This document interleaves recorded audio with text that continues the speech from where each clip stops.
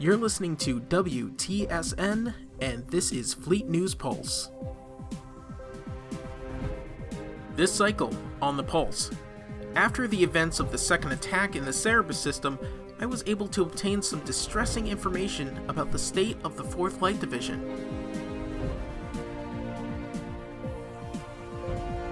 Then, an important announcement from Promethean Command. The Pulse starts right now. On stardate 0107172237, the Cerberus system once again came under fire from the Humanity First splinter group, the Unakalhai. SY-25 RS-225 and the remains of Cerberus Command were attacked by Unakalhai vessels. As you may have heard during our last broadcast, I was among the civilian contractors, traveling with them to learn more about their important work surveying what was left of Cerberus Command. Thankfully, most of the contractors and staff were able to get to life pods before the shipyard was completely destroyed. However, as far as I have been able to determine, we lost about a fifth of all personnel stationed there. After the life pods were picked up by the Phoenix, I was able to find my way into the cargo area. Over the last cycle, I've been able to interview members of the enlisted damage control teams on board the Phoenix, and what I found out was shocking.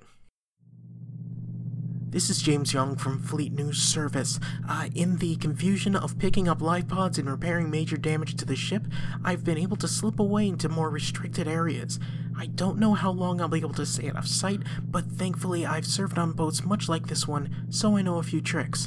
Day 3 on board Phoenix. I've been speaking to members of the ship's DAMCOM teams. My old editor always told me if you really want to know what's going on, ask damage control. Apparently, the 4th Light Division and possibly other divisions stationed in this area have been forced to undergo austerity measures. I've been able to verify that the Denabite supply has been tainted and is doing a number on ship systems. The Damcoms have been nice enough to hide me in their bunk area. Apparently, they're fans of the Pulse. Day 5 on board Phoenix. I've confirmed why the Phoenix didn't fully open fire during the recent attack in the Cerberus system. It was due to the aforementioned austerity measures. They literally didn't have enough power to complete maneuvers and fire at the same time. Day 7 on Phoenix. 1 week since the second attack on Cerberus.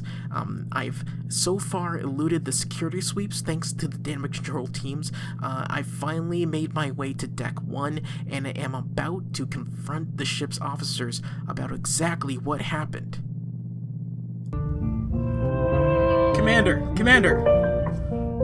James Young from Fleet's News Service. Can you explain what happened during your last mission?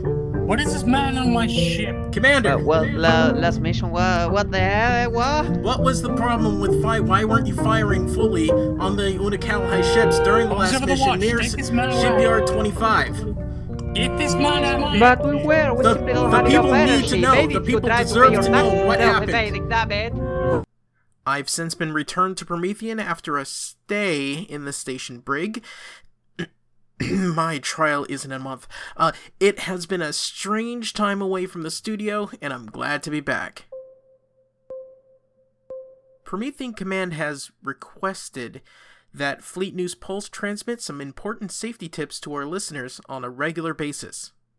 Attention all station personnel, we interrupt this broadcast to bring you your daily safety briefing for Promethean Command.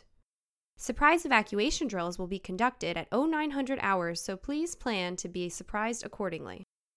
Asteroids in the area of Promethean Sector 3 are expected to remain stationary over the next few weeks. However, helm officers should still prepare excuses ahead of time, just in case.